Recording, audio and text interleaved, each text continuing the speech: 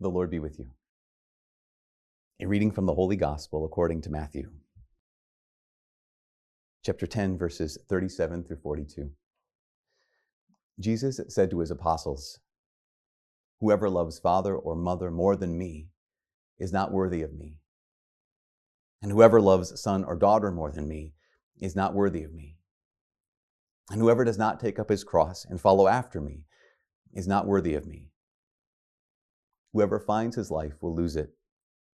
And whoever loses his life for my sake will find it. Whoever receives you receives me. And whoever receives me receives the one who sent me. Whoever receives a prophet because he is a prophet will receive a prophet's reward.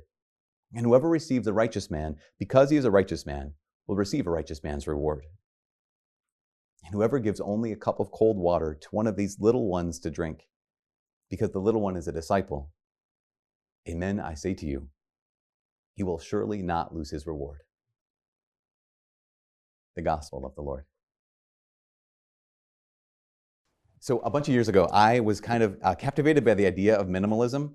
And if you've been to the house, you realize I haven't embraced that. But I came across this story of this guy. His name's Andrew Hyde. And Andrew Hyde is a tech entrepreneur, and he started a number of companies. And he owns 15 things. This was back in 2010, I think. He owns 15 things. That's all he has. Carries it around in a backpack. He sold his house and sold all of his stuff and then traveled the world. And he has a laptop among his 13 things. What does he have? He has this backpack. He has 2 sets of clothes, like a pair of pants and 2 shirts, some workout clothes. He has a pair of socks, a pair of running shoes, a pair of sunglasses, and a pair of sandals. I think that's it in his computer. And that's 15 things. And it's just I remember seeing that going, that's amazing. And then reading more about his life, if you have 15 things and you don't own a car and you don't have a house or an apartment, what he basically does is he couch surfs on his friends. He's a mooch, basically, because he doesn't have any stuff. He just has to rely on the people around him to give him stuff, give him a ride, give him a place to sleep, or he'll stay in a hotel because he's I don't pay rent anywhere. I don't have a mortgage, so I might as well just sit up my money in a hotel. But there's something good about this, the idea of divesting yourself of stuff, getting rid of stuff. And in fact, I wonder if during quarantine, that was Marie Kondo. You all know Marie Kondo? Because Marie Kondo has this movement about getting rid of your stuff that you don't use anymore. So we have over the course of our lives, typically, when you're young, this isn't as much of a thing. But as you continue to grow, as we continue to move along, we can become attached to the things in our lives. And so Marie Kondo has this thing of you go through your closet, you go through your drawers. Maybe you did this during quarantine. And if you see something that doesn't, what's her phrase? Yes, exactly. That doesn't spark joy. You just say, you thank your sweater. Thank you, sweater, for being a good sweater to me. And I'm going to give you away. This, it's kind of corny. But at the same time, it's not bad. Because if we did that, if we did what this guy had done with his stuff and only 15 things, or what Marie Kondo has kind of advised people to do, let go of everything that doesn't spark joy, I guess that would be fine. But I think at the same time, we'd still end up in the same place we were in the beginning, because all the stuff we would have would still be stuff that we loved. And that's not bad. All the stuff you have is stuff you love. That's great. But we recognize that we have a tendency to become attached to the things in our lives. And even if we got rid of most of our stuff, it makes sense that, the more we grow, the more we have, and the more we have, the more we have to lose. And even if it's only a limited amount of things, I think all of us have something to lose. I think it's just important to maybe just stop for a second on that. All of us have something to lose. And it's worth noting that that's actually a gift. To be the kind of person who has something to lose is a massive gift. You have things in your life that are valuable enough to hold on to. It means you have things in your life that are valuable. And again, I'm not just talking about things, I'm talking about people as well. There are people in your life who are valuable to you. And I think it's worth, again, as we kind of enter into this Mass and keep moving forward in this life, is just to stop and think, oh my gosh, I've been blessed. I have something to lose. And not only stuff, but the people who have loved you, people who have loved me. That you've been given someone to love too.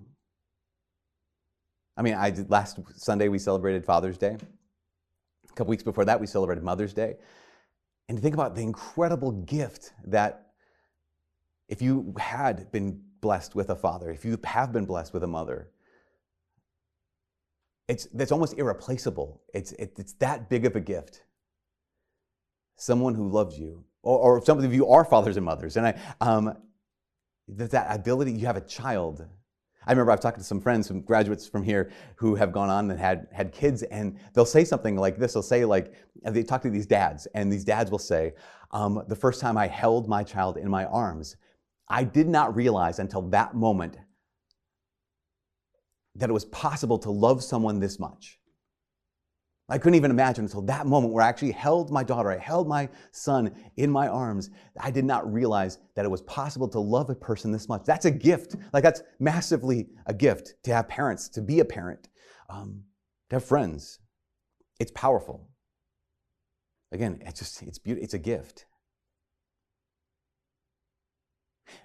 And then today's gospel, Jesus says, yes, mothers and fathers are gifts. And children are gifts.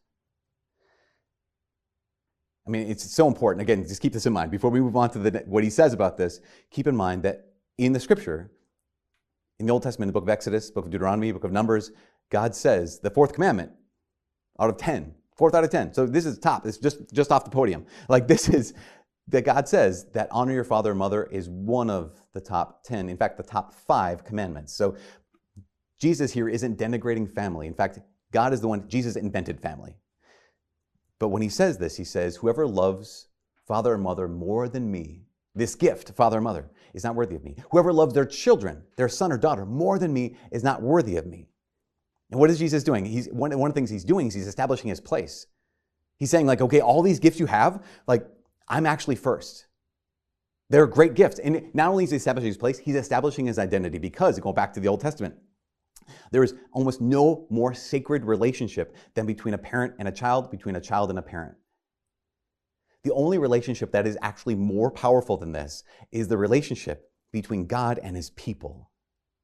So when Jesus does this today in the gospel, Matthew's gospel, he's not just saying, this is my role. He's also saying, this is who I am. This is the bomb of this. Jesus is saying, I am the source of all those things that you love. Like, those relationships you have that are incredible gifts to you, yeah, they came from me. This is all of the people you love in your life. I gave them to you. And I think we need to pause on that. Like, and all of them are gifts. And all of them are blessings. And Jesus is saying, and I alone am the one who gave you those gifts. I'm the one who gave you those blessings. Everything and everyone you love is because of me. Because why? Because I first loved you. This is this truth of the gospel, this hard saying that I can't be a disciple of Jesus if I love anyone more than I love him. Jesus is saying, I'm the reason you have something to lose. I'm the reason why you have something to lose. Therefore, the right relationship here is to love the giver more than the gifts. That's his place, and that's his identity. Now, I think a lot of us Christians, we seem to miss this. It's really easy to miss this. It's really easy to not do this. I was talking with a friend the other day who's a student. He went to school here, and then he transferred to Franciscan University, Steubenville, and he's like a guy who's on fire for the Lord. He wants everyone to know Jesus. And he said that he was talking with another missionary, and they were talking about what it's like to evangelize on our campus here in Duluth, the secular campus, versus what it's like to evangelize on the campus of Franciscan, which is like just a great Catholic university. And he said that the goal on our campus, typically here at secular school, is to get people from nothing to something.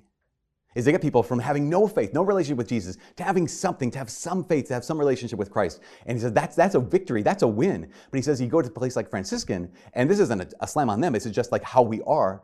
He says most of the students at Franciscan, they have something. That's why they're there. They've chosen to go to this Catholic, this faithful and alive, vibrant Catholic school because they have something.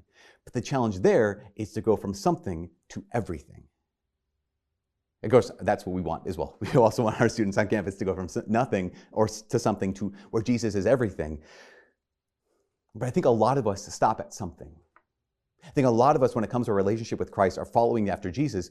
We're like, well, at least I don't have nothing. At least I have something. But in the gospel today, this is the hard teaching of Jesus. Jesus is basically saying, he's absolutely clear in saying that if he is just another something in our lives, then that is the same thing as him being nothing in our lives. That if Jesus is just another something in our lives, that's the exact same thing as him being nothing in our lives. And we all have something to lose. And you all have something to lose. But if Jesus is not everything, then you've already lost it. If Jesus is not everything, you've already lost it. It's as good as gone. It's literally only a matter of time. It's only a matter of time until everything and everyone that you love, every one of those gifts, every one of those blessings will be taken away. And we realize this, it's already started. It's already started. I mean, if you're at any decent age at all, your youth is gone. That gift of youth, it was a gift you had, and now it is a gift that's gone. Your energy is gone. The possibility of a whole life ahead of you, that gift, incredible gift, that's already been taken. That's already gone. It's already been spent. Your health, in many ways, so many of us, it's taken away bit by bit. Our looks, our attractiveness, our independence, our mobility, friendships. Sometimes even the most powerful and important relationships in our lives, you know what it's like to have the heartbreak of losing a parent, or the heartbreak of losing a sibling, or the heartbreak of losing a child.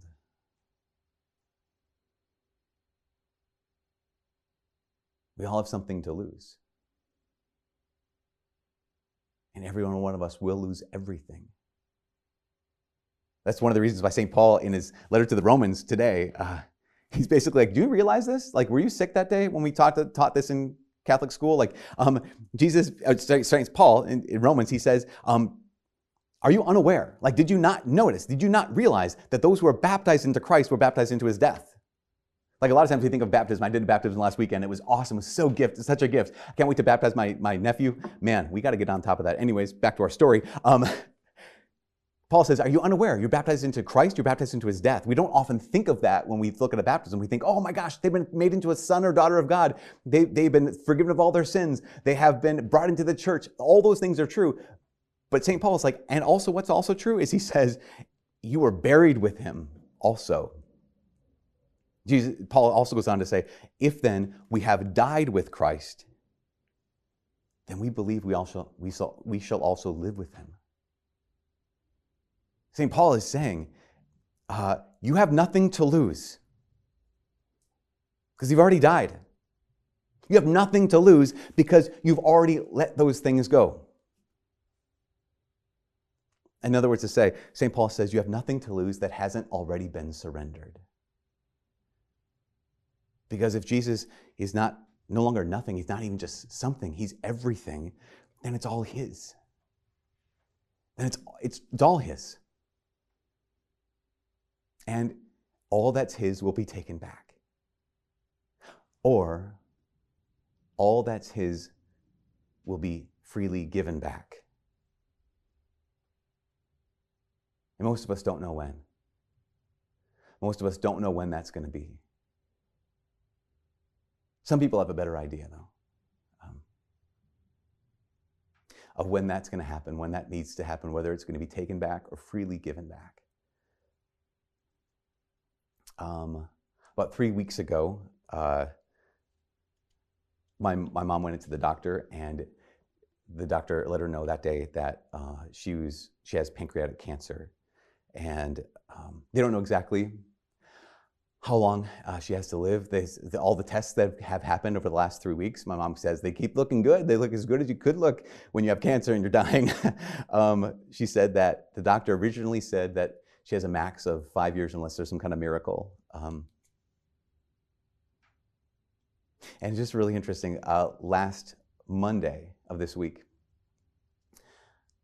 I was at my parents' place, and I was able to have just a time out on the porch with my mom, like 2 hours. This never happens. I'm one of 6 kids. We don't ever get one-on-one time with our parents.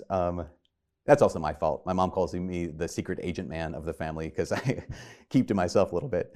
But last Monday, I got like 2 hours with her out on the porch, and we just got to talking about everything, about life, about cancer, about her death, about Jesus, and she was so at peace. Actually, was kind of matter of fact about it, which I wonder if that might be her Viking blood in her, or maybe it's her faith in Jesus Christ, where she just kept saying, she's like, no, I know it'll be okay. Like, no matter what the outcome is, she said, no matter how much longer I get, it's going to be okay. It's going to be fine. It was incredible to realize that she has a timeline now. We're all on a timeline. We don't know where we are in a timeline. And she said, look at how much time he's already given me to be here. She said, I know other moms who, they don't get half the time with their kids that I've gotten. Some of her friends, she said, they don't get half the life that I've gotten. She just kept saying, look at how much he's given me. And the time is coming for me to be able to give it all back.